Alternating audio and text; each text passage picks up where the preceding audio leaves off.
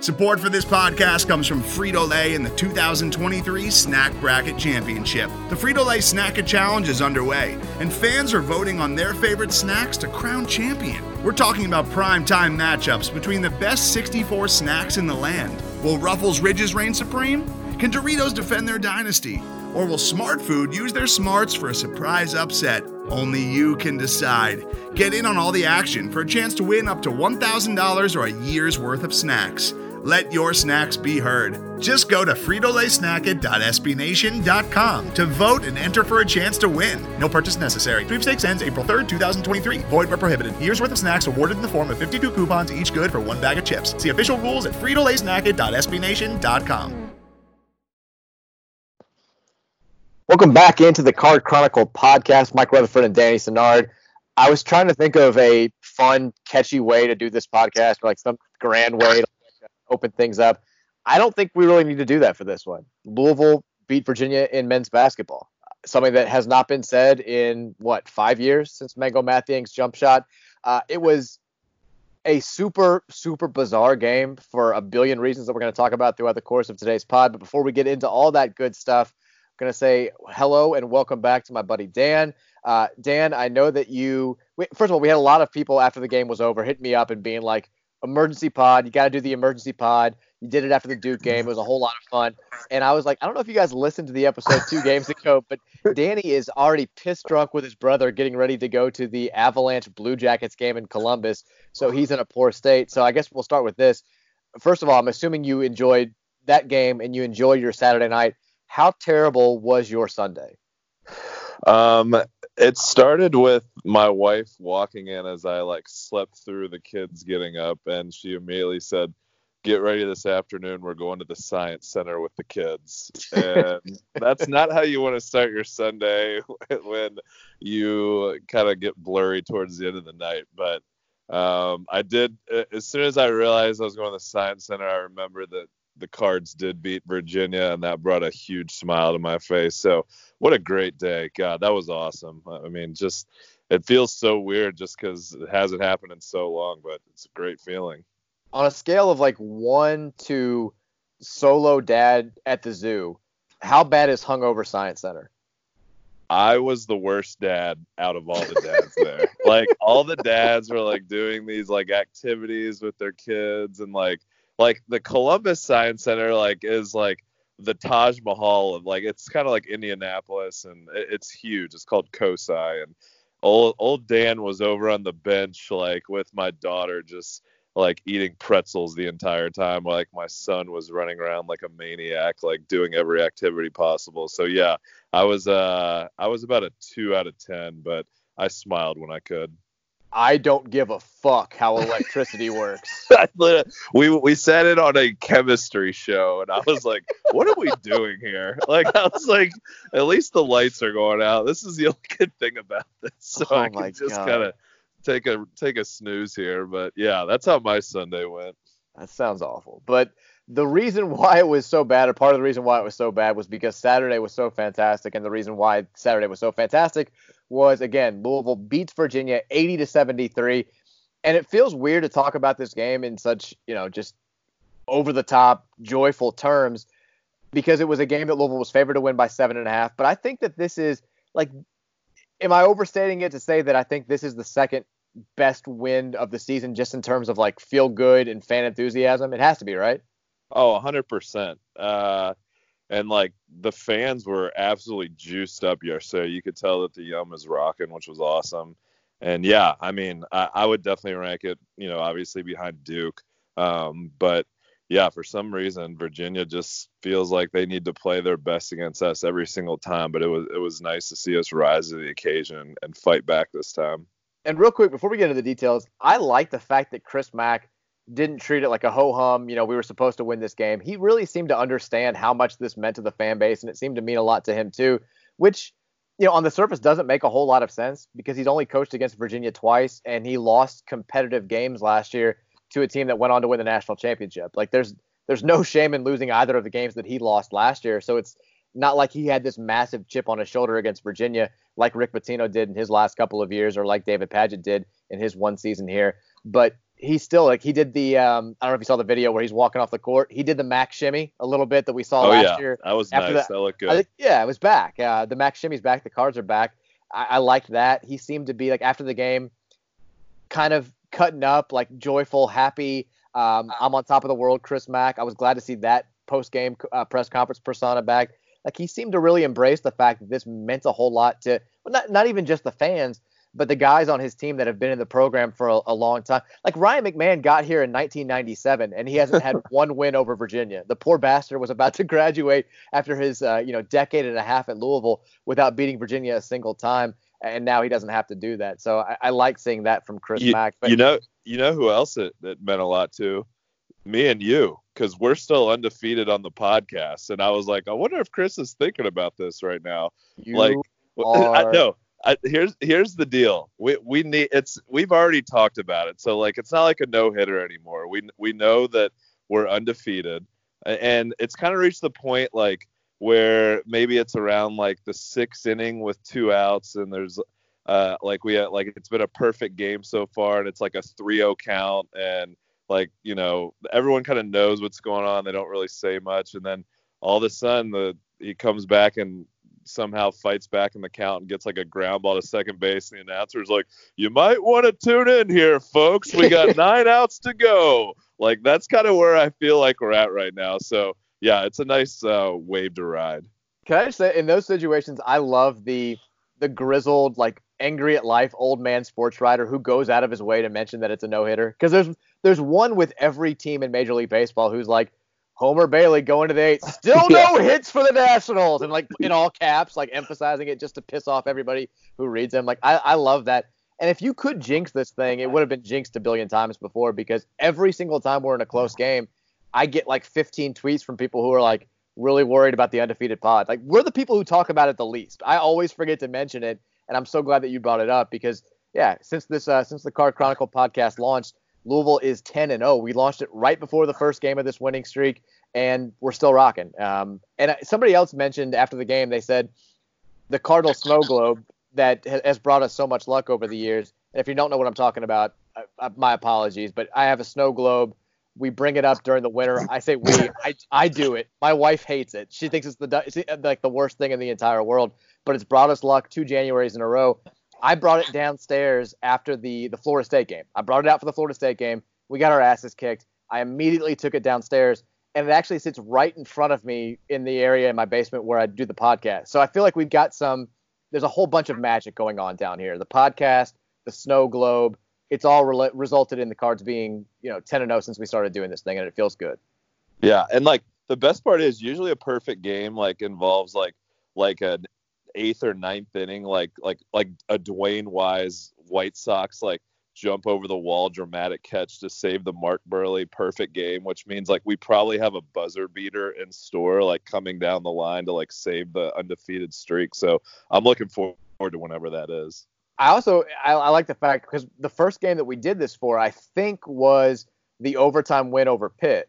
So it's one of those and then we had the Notre Dame close call right after that. So it's one of those deals where the announcers are looking back and they're like, that diving play by Mark Lemke in the first, it didn't seem like a big deal. All of a sudden is Tom Glavine going into the 8th inning now with the perfect game. I should have said Steve Avery. Yeah, we're dating ourselves here. It's okay. The Burley reference was better. It was more fresh than mine. I went mid-90s, but whatever. The weird thing, there were a billion weird things about Saturday's game. How about the overall fact that, like, Ken Pom projected this final score to be 59-49. Bart Torvik said it was going to be the lowest scoring game of the entire weekend out of all the 3 billion games that were played in college basketball this weekend. 80-73. No, Virginia had not given up more than 70 points in a game all season long.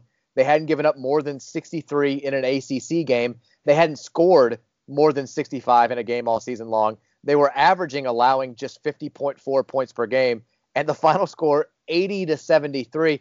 As annoying as it was for us to see Virginia give that type of offensive performance after being just abysmal on offense all season long, imagine being a Virginia fan. Like the offense that you've been waiting for all season long finally happens. They're hitting everything. Kie Clark literally hasn't made a 3 since January 11th, and he's 4 of 6 from 3. and you still lose the game. Like if they had had that offensive performance in any other conference game they've played this season, they win. But because it happened against us, and again, I don't need to feel sorry for Virginia. They just won the national title, but still, I would be a little bit frustrated right now if I'm them and I'm trying to get into the NCAA tournament. So I guess we'll start off with this. Which surprised you more, Louisville being able to have that type of offensive performance against Virginia's defense, or Virginia, who has, again, just been atrocious on offense all season long, coming out of nowhere and shooting the lights out against us inside the Yum Center? I would say us on offense against their defense. We are we are playing so well on offense. It's just a lot of fun to watch. The guys, I mean, Ryan and Jordan are shooting with such confidence. Like you just feel like every single shot that they throw up is going to go in. First segment, Darius. Yeah, God, first segment, Darius. Like he did the same move both times. He had that little like inside out dribble at the top of the key and, just create a little space and knocked it down. So that was good to see. I could go down the line, like down the stretch. Steve had a couple huge post moves. Malik hit some big free throws down the stretch. Obviously we know what David Johnson did. I gotta call him Dave. It's just so weird calling him David Johnson. Keep doing it. Don't worry about it. Just keep doing it. So, my favorite part about this team is they just don't get rattled. Like we had everything going against us. We had Virginia just shooting the lights out. We had history going against us. We've lost 9 in a row to them. We have Chris Mack getting an unwarranted tee. And most teams in that situation, they probably just fold up, and Virginia had all the momentum. And it was awesome to see that our guys just don't get rattled at all. It was obvious in the second half that Virginia was kind of taking away the shooters. And so what do? We put the ball in our best playmaker's hands at the point guard position and just let David Johnson go to the basket. And then, we just have so many ways to beat you on offense. It's so refreshing to see. It's the exact opposite of where we were a year ago. When you talk about, like, I now expect if it's a close game or we're behind by a bucket with 2 or 3 minutes to go, I'm at the point now, and maybe I wasn't there on Saturday, but I expect to win. Like I just assume we're going to have a couple of guys make the plays that we need to make to get to that point. And it's, again, bringing it back to when we started the podcast, it's interesting. After the Pitt game and the Notre Dame game, you and I came on here, and a lot of people were really upset. It was on the heels of the Florida State loss, and the Kentucky loss was still relatively fresh, and everybody was saying, we're playing down to the level of competition. These games shouldn't even be close. And we kind of looked at it as they're pulling out games that they would have lost a year ago. And while we can be frustrated that they're not blowing these teams out and that they're not looking like the team we know they can be for a full 40 minutes, this experience is going to be beneficial for them down the line, or at least that was the hope. And sure enough, like right away, they pull out a close game in Cameron Indoor against Duke that Chris Mack says afterwards, if we don't win the game in South Bend, if we don't win the game at Pitt, we probably don't win this game. And now all of a sudden they have confidence in close games. And you get to a point where you're down 2 to Virginia after being up by as many as 15, by feeling like you were in control the entire time. There's 3 minutes to go, and you hold that same Virginia team that's been shooting the lights out all afternoon to just 1 field goal in those last 3 minutes, and you outscore them 12-3 down the stretch. And you've got a freshman making big plays, and everybody's making free throws. And it's such a far cry from what killed us down the stretch last year. Like if Louisville loses a game in the final minutes, it's going to be just because somebody just beat them. Somebody made all the plays. It's not going to be because Louisville handed it to them on a platter like they did against Duke, like they did against FSU last year, like they tried to do against Clemson, and like they did so many other times in February and then in March. It's just it's refreshing to have that safety net, to feel that level of comfort at this point in the season. With all that being said, when Chris Mack gets teed up and Kie Clark makes the 2 free throws to put Virginia up 70-68, where was your panic level? I mean, I was definitely, you know what? I was thinking about it at the time. If that was last year, I would have been like, we're losing this game. I immediately would. That would have been like the first thought in my head. The only reason I did have negative thoughts is just because it was Virginia, and we've seen that movie so many times, and I was like, here we go again. But I don't know. I wasn't as rattled as I thought I would be. And like I said, we're going up against Tony Bennett, and yes, they made everything yesterday, but like he's not chopped liver as a coach. Like the guy, like everyone's like, oh my God, like of course like Virginia's like shooting the lights out against us. Like he runs like such good offense that like they're gonna get open shots. Like for most of the year they just haven't knocked him down. They just happened to knock him down yesterday. But I mean that's been his calling card. Like Kyle Guy and Ty Jerome, like the past couple of years at the end of every shot clock, somehow they're always wide open for a three, and it's not by accident. Like he runs good offense and he gets guys open shots. And yesterday they were making them, and like I said, it was just so great to see us not fold up and respond the way we did. Going back to the start there, I'm on the exact same wavelength. And I didn't totally panic just because of what we've seen from this team down the stretch the last month or so. The only reason why I was a little bit concerned was it's Virginia. Like they're a totally different beast. And also because if Virginia had been able to close out that game, I think you worry about it having, I'm not going to say the same effect as last year's loss to Duke, but a similar, how do we bounce back from this? Does the lasting effect make us lose a couple of more games? Does it make us just, do we start doubting ourselves when we have a 14-point lead against a good team in the second half moving forward? I started worrying a little bit about all that stuff. But I think, honestly, after David Johnson made the runner to tie the game, all of those thoughts went away, and I just thought we're going to win this game. That was one of the biggest shots of the entire season because it wasn't a great possession by us. DJ just had the ball up top and kind of had to make a play and did. And it was so encouraging to see him do that as a freshman because, I mean, I think he's going to be in that position moving forward. Chris Mack trusted him enough to be in the game the last 4 minutes. It's funny. We had the question from a fan on Twitter a week ago saying, what lineup are you most comfortable with in the last 5 minutes of a close game? And the lineup that you picked, I think it was the same four that we had on Saturday with Ryan McMahon in place of DJ. That's what we went with down the stretch against Wake Forest when it was close. And then the lineup that we had on Saturday was the one that I picked, which was the same four as you had with David Johnson out there. And I think it's just going to be a situational deal. I know Ryan came in at the end for the free throws, but when we had to have a bucket, Mac trusts David Johnson at this point enough to not just be on the floor, but to be scoring option 1 or 2. And to see him make that drive was just phenomenal. And then the free throws were terrific. The defense was outstanding. I just thought it was such a encouraging final 3 minutes. And you can say, if you want to say, well, we beat a team we were supposed to beat by 7.5. We beat them by 7. There's nothing to be overly excited about. I get it, but you can't just gloss over how much this meant to the team. When you see Ryan McMahon tweeting after the game, the curse is over. When you hear Dwayne Sutton talking after the game about how, they openly discussed the fact that they wanted to end the streak. They wanted to be the team that beat Virginia, and it pissed them off that they'd come so close in recent years and hadn't gotten it done. You realize that this was a little bit different than the records or the stats or any of that stuff would indicate. And also, Virginia's playing pretty well. Like, they're getting to a position where I think that they are clearly the 4th best team in the ACC. I think they're going to make the NCAA tournament. This was a huge deal for them. It meant more to them than it did to us.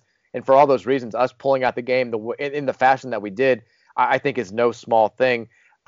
You mentioned the tech.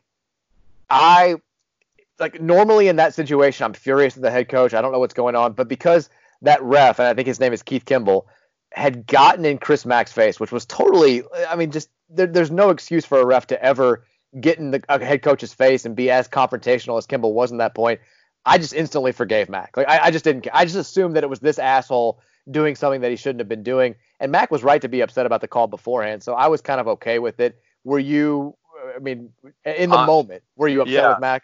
So here, let me give you my game watch situation. First half, I did watch at home, and then we had to go down to like a bar area. So I watched the game on my phone, and then as soon as we got in the bar, I watched the second half, and there was no sound.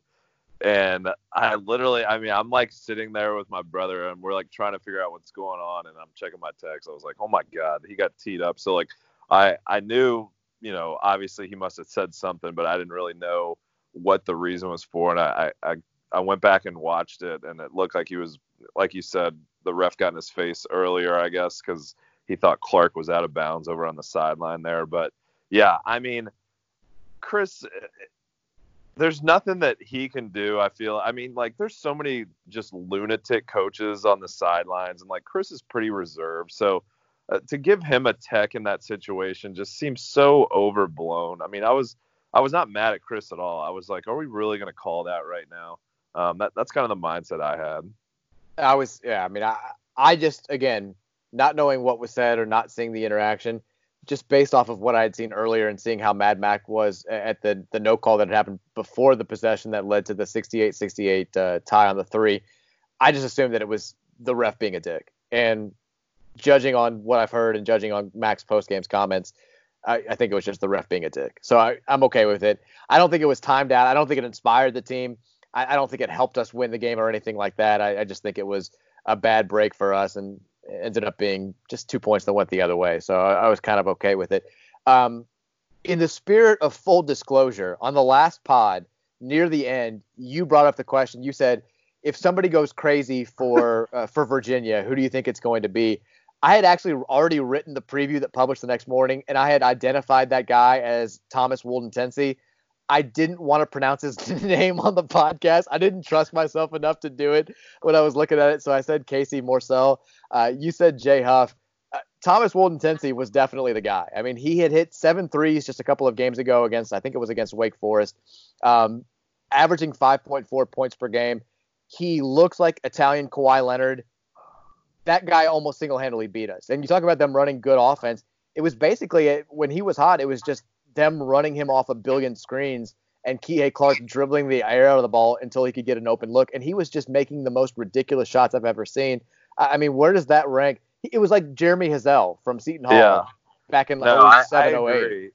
So, like, I was afraid going into the pod tonight that I was going to have to actually say his name. And so I was just going to call him Random Lefty. Like, that's literally – I was like, we're just going to call this guy Random Lefty because Woldentange or well, I can't do it.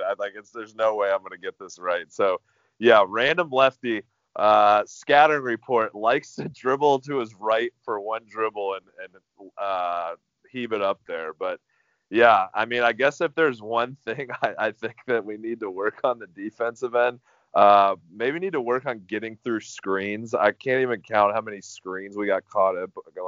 And it wasn't just one guy. I think there was 4 or 5 different guys that lost Random Lefty on a screen.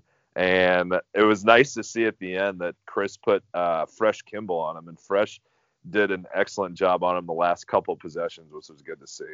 Yeah, there was a period of time where I thought Dwayne Sutton was like going to take somebody's head off to get through these screens. Like, they were running him through 3, and I thought Dwayne was just going to be like, I will tackle whoever's in front of me to make sure this dude can't catch and shoot anymore. But Fresh, when they put him on there at the end, he did fantastic.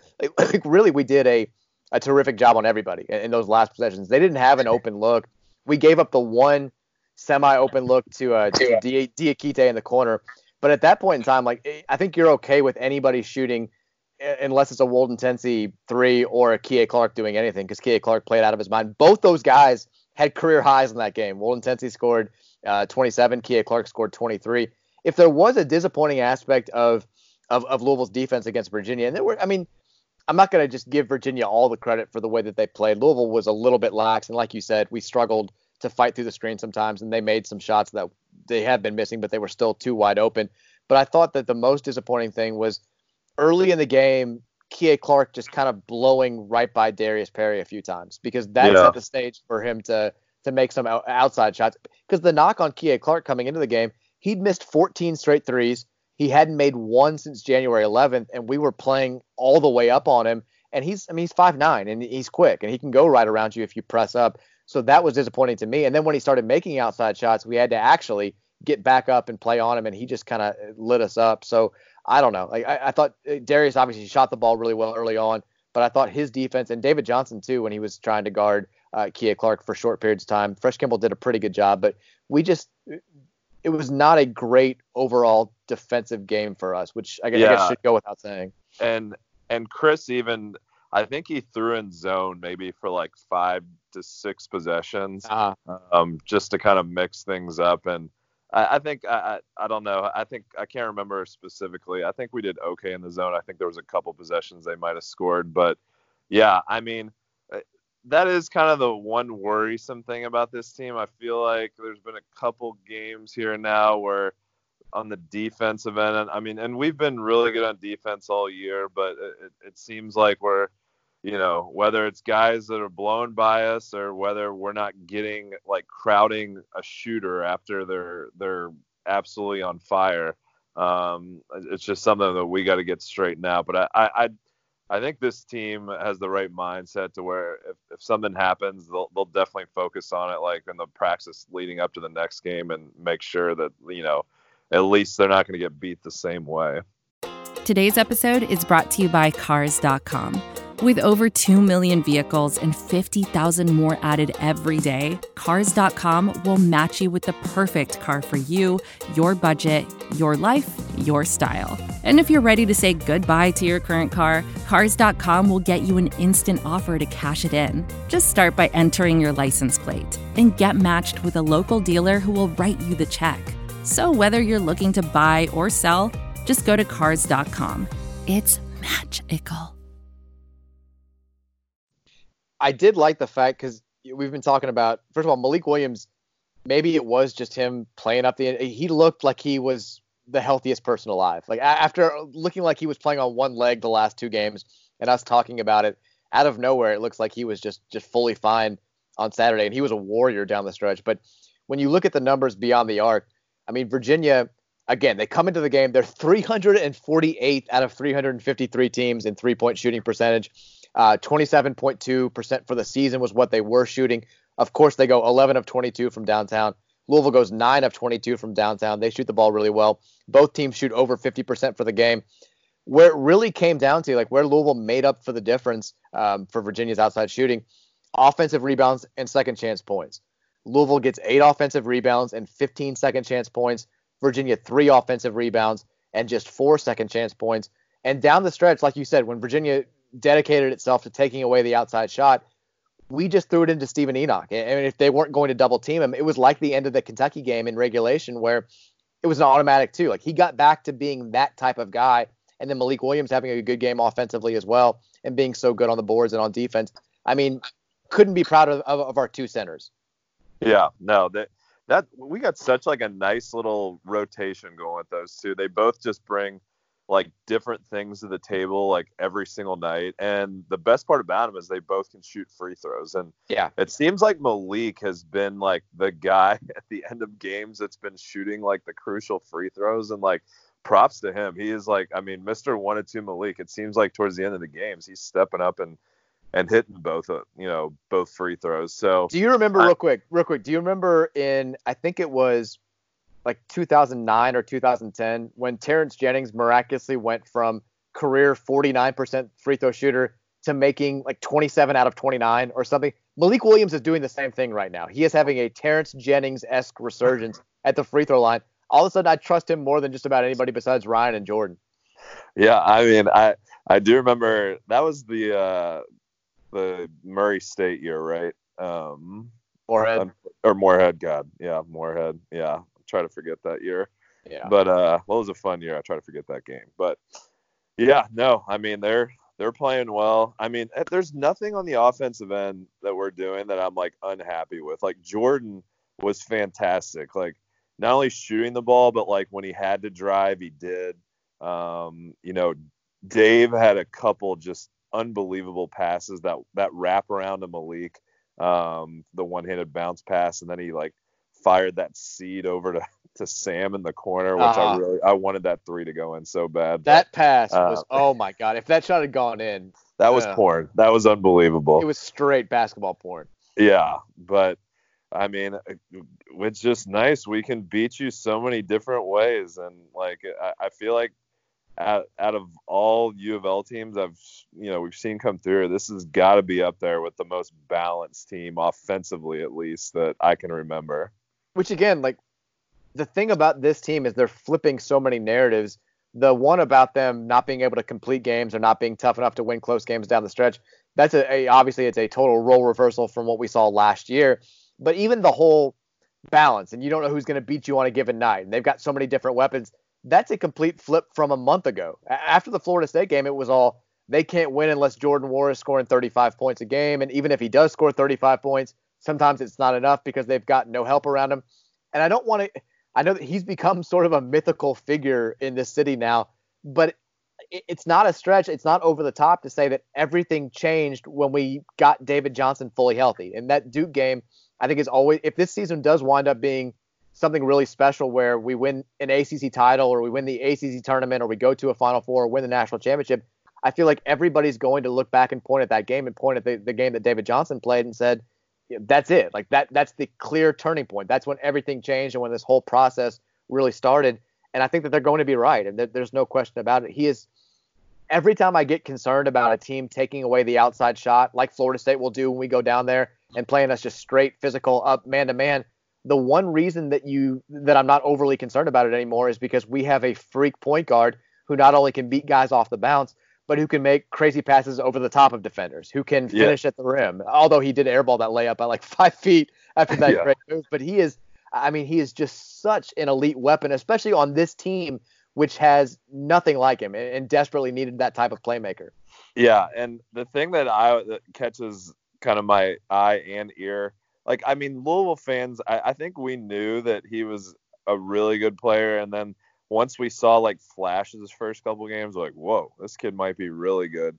And then obviously he had the Duke breakout game, but like the best part about him is like when you listen to announcers that like maybe see him for the first time, like Billis was like, this kid's unbelievable. I think like he definitely caught Billis by surprise, and like as much as I want to shit on Dockage, like I think even Dockage was like, he's a championship level point guard.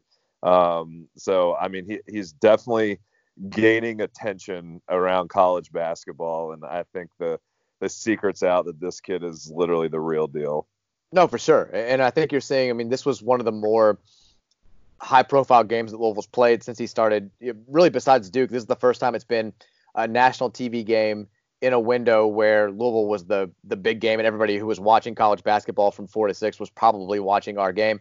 And I saw a lot of national college hoops writers and some NBA guys who, want to talk more about potential and draft and all that good stuff, talking about David Johnson. If you want to see, like Rob Doster of NBC Sports, he had a whole thread where he just put a bunch of David Johnson clips together and talked about how he's this guy's super fan now. And it was all the passes and a couple of the finishes. And I mean, he's definitely a growing presence nationally, and that's only going to continue as Louisville. I mean, if Louisville goes 19-1 and wins the ACC or something like that, there's going to be more and more attention paid to this team. And when more people put their eyeballs on Louisville games, regardless of who they're playing, I think David Johnson is going to be more and more a guy that people talk about as not just the type of player who can carry you to a national title or help you win a national title, but the type of guy who's going to be playing professionally and going to be paid handsomely to do so at some point. He's been so good. And every game he makes some play that you're like, man, when's the last time we had a guy who can do that? What did you think about, speaking of Dockage, the Cassius Winston comparison that he threw out there? Yeah, I mean, I was like, I don't know. Like, I don't really see the similarities, but with that being said, like I know you said Shea Gilgeous-Alexander is a comp. I still haven't thought of one. Like he's like a hard one to pin down. And I think about it often. So yeah, I mean, he's a unique talent, and I'm just gonna enjoy him while he's here. My God, it's so hard not, like you said, we talked about this a couple podcasts, but seeing him throw like that pass to Sam in the corner, I'm like, how many times are we going to see this next year? Like, and he had like the one-handed bounce pass to Sam as he was slashing in for the dunk. I was like, this is just going to be great next year. It's going to be incredible. No question about it. Real quick, I thought it was interesting. We talked about how, I don't think it's really set in how outrageous this final score was based off of what these two teams do and what Virginia's season has been like. 80-73. I mean, it may as well be like two high-scoring teams having a 55-48 game. And to really reinforce just how ridiculous the stats were, I mean, we're nearing mid-February, and at this point in the season, you've got about 3/4 of the data. So KenPom numbers, they don't change that dramatically. If you score, 20 points more than you usually do against a team that's pretty good defensively, maybe you rise 2 or 3 spots in offensive efficiency. But look at Virginia's offense after Saturday went from number 274 in the country to number 228. That's an outrageous jump. Louisville's offense went from number 15 to number 8. It jumped 7 spots. The flip side of that is the defense went from number 18 all the way down to number 31. And Ryan McMahon was talking last week about how they've had a team goal all season long about being a top 20 defense on KenPom. That may be tough to do, but I mean, just we can't have a normal game against these guys, can we? No, yeah, and yeah, that defensive number, like I know it's just a number, but we know the trend is like the successful teams are usually in top 20 in offensive and defensive efficiency. So hopefully, I feel like that's going to be, I mean, obviously, I'm not at practice. I don't know what Chris does, but I have a feeling that defense is going to be the emphasis going into this Georgia Tech game on Wednesday to kind of straighten out kind of what's happened a couple of the last games. I feel like their performance on offense was more, I hate to use the word fluky, but flukier than ours. Like all the Virginia fans that were in my mentions after the game, they were like, "We'll see you in Charlottesville. Like, congrats on your one win and all this stuff." I'm not nervous about the game in Charlottesville at all. I'm sure that they're going to be playing well, but if we play like that again, if we play 75% of that, I think we beat Virginia. Like, I think Virginia is going to. They're playing better now than they were, and this game is going to help them take a step in the right direction because they got some guys some confidence on offense.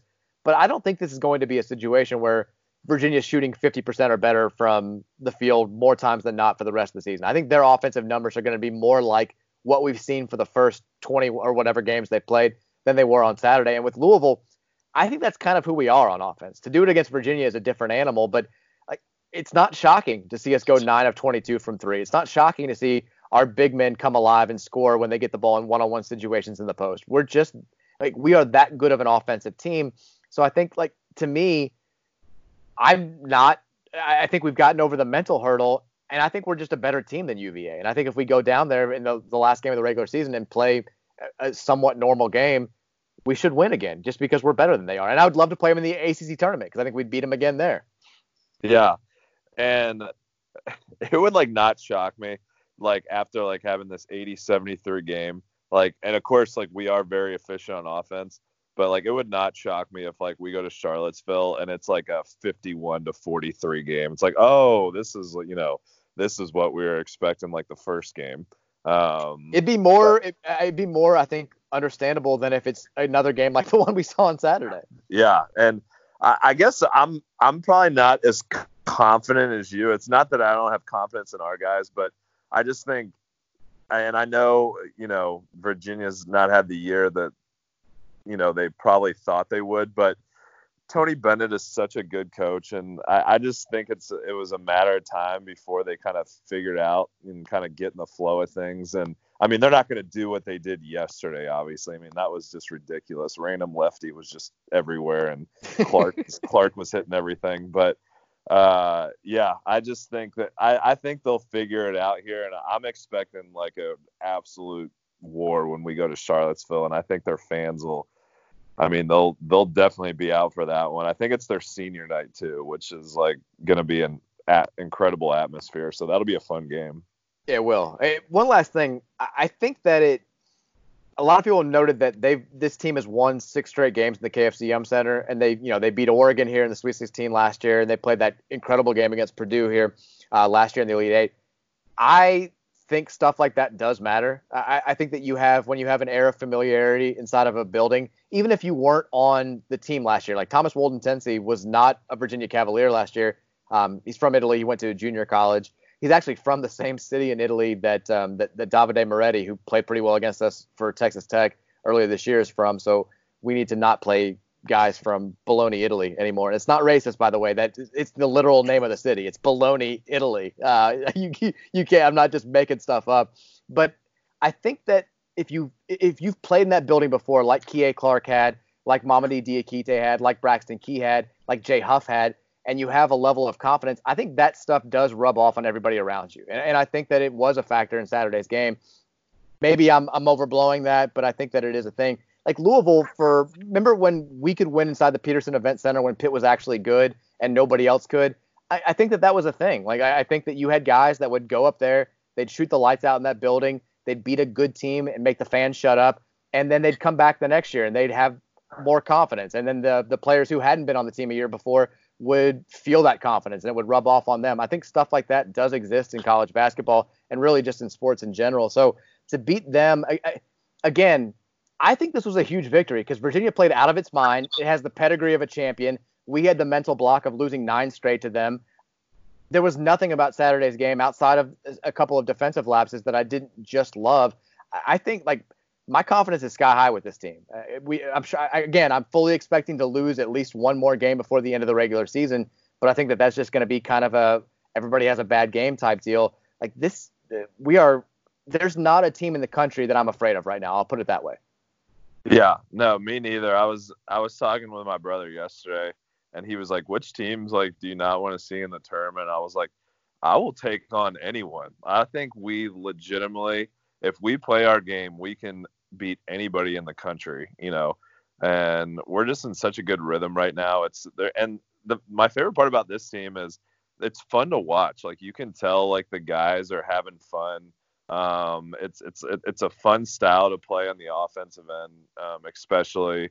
And yeah, I mean, this is pessimistic me. I feel like Wednesday is an ideal trap game, by the way. Oh, like, it 100% is. A big emotional win, like get the monkey off our back with Virginia. And we're playing a team that we already beat at home. And I know it's Georgia Tech, but I hope, we've kind of did our celebrating and we're kind of focusing on Wednesday now. As I was going on that rant about how we're the greatest team in the history of the world, and I'm so confident, in the back of my mind, I was like, I'm going to say all this, and we're going to lose to Georgia Tech 58-51 or something on Wednesday. Like I'm now fully expecting that game to be a battle, because it was a battle here, and they're doing exactly what we said they were going to do. They're beating all of the bubble teams in the ACC and looking good doing it. They've got a good roster. They just have an 8th grade virgin as a head coach. I'm sorry. You're not going to be a great team when that's the case. Sorry, Josh. I love you. One last person who deserves credit that I need to talk about, and I actually made a note to talk about. So this is a true story. When my wife and I were discussing what we wanted to name our child, we didn't find out what the sex was until we actually had her. But I said, if it's a girl, I want to name her Virginia. It's my mom's name. My wife is Mary Virginia. It was my grandmother's name. It was my great-grandmother's name. It's a name that's been in our family forever. And I openly said, this is going to be what reverses our curse against these guys. I said it. I said it when we were talking about the name, when we decided it to be Virginia. I said it when we had her. I made a joke tweet about it that day that people latched onto. We have now beaten Virginia in football in a year where they won the Coastal Division and were pretty damn good. We beat them, I think, in everything else that we play them in fall sports. We've now beaten them in men's basketball for the first time in 10 tries. My daughter, Virginia Rutherford, reversed the curse. Like, she's the key to this whole thing. Shout out to her. Not only is Virginia adorable, she's a goddamn winner. This goddamn winner. She's a winner. God, it's just breeding greatness from the start. I love it. But yeah, shout out to Virginia. I'm obviously beautiful name, beautiful child, beautiful everything. Look at you. Thank you, Dan. But we'll take a couple questions. I asked for Twitter questions last week, and we didn't get to all of them. We've had a bunch of questions for people wanting to give an update on Jay Scrubb, who obviously is a huge part of Louisville's team for next season if he does come here. Like, people asking for, is there a Jay Scrubb update? Is there a Jay Scrubb comparison? I don't know if you saw the quotes. He talked with Jody Demling of Cardinal Authority last week, and he says he's 50-50 at the moment. He did the whole deal where it was, I'm close with all the guys on the team. I watch Louisville play. I'm obviously a Louisville fan. I like to think about how I'm going to fit in there. We're going to weigh all of our options when the season's over. We can only control what we can control. I feel like a guy who's in that position, who has that decision to make in 2 months, saying that right now he's 50-50 means that he's more like 70-30 leaning towards leaving. Don't you do it. Don't even say that. I don't even want to hear it. I have a grotto in my basement of candles with Jay Scrubb pictures everywhere. And every time one of his highlight dunks comes across Twitter, I go downstairs and I light a candle. And I'm just literally praying for this guy to show up. Like, we need this guy. He'll be the most he'll be an electric factory at U of L. The general rule of thumb is that if a kid is talking about making a leap to any level, doing something, if he's talking about potentially reclassifying, if he's talking about potentially, leaving early for the NBA, he's almost always going to do it. And I've tried to keep telling myself the fact that Jay Scrubb and his dad, don't underestimate that part of it. The fact that he and his dad have both been talking since the summer about potentially becoming the first JUCO player in 16 years to go pro, it leads me to believe that they want it to happen. And again, it's a weak draft this year. It's going to be a better draft next year. I think all that comes into play. If you're asking me to put a number on it, I'm putting it right there. I think it's 70 that he goes to the NBA, 30 that he comes here and plays for Louisville. I wish I could say otherwise, but that's where I am right now. Those quotes.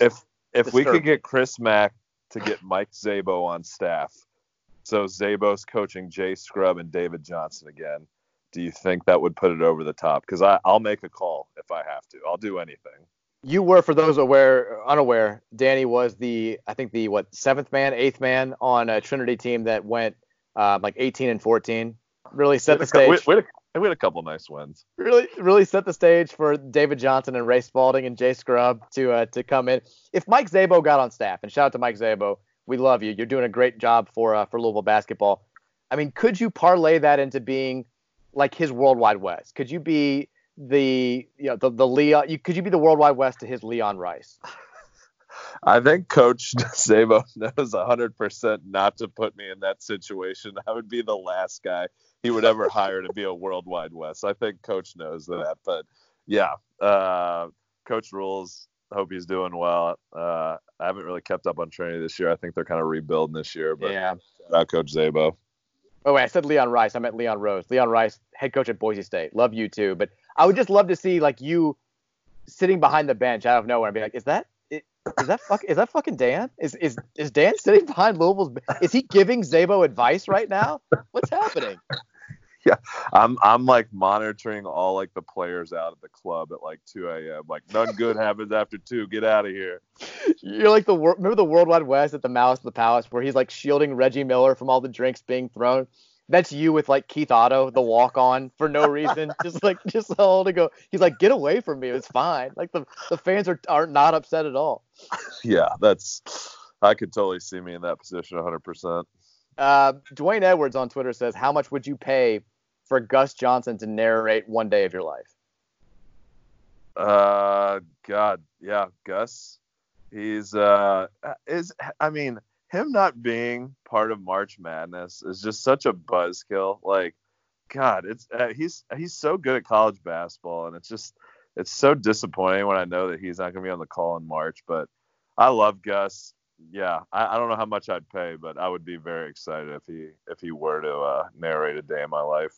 His call of the Kamar Baldwin game-winning 3 for Butler the other night, it made me miss him even more when he called that. And he was with Raftery too, and Raftery does the games for the tournament. It just made me think it's just not fair. Like he should be doing it for a long time. As bad as like all the conference breakups were like a couple years ago, the announce team breakups were like when it was like Billis and Raftery and McDonough, like they were unbelievable. Like Gus Johnson leaving CBS.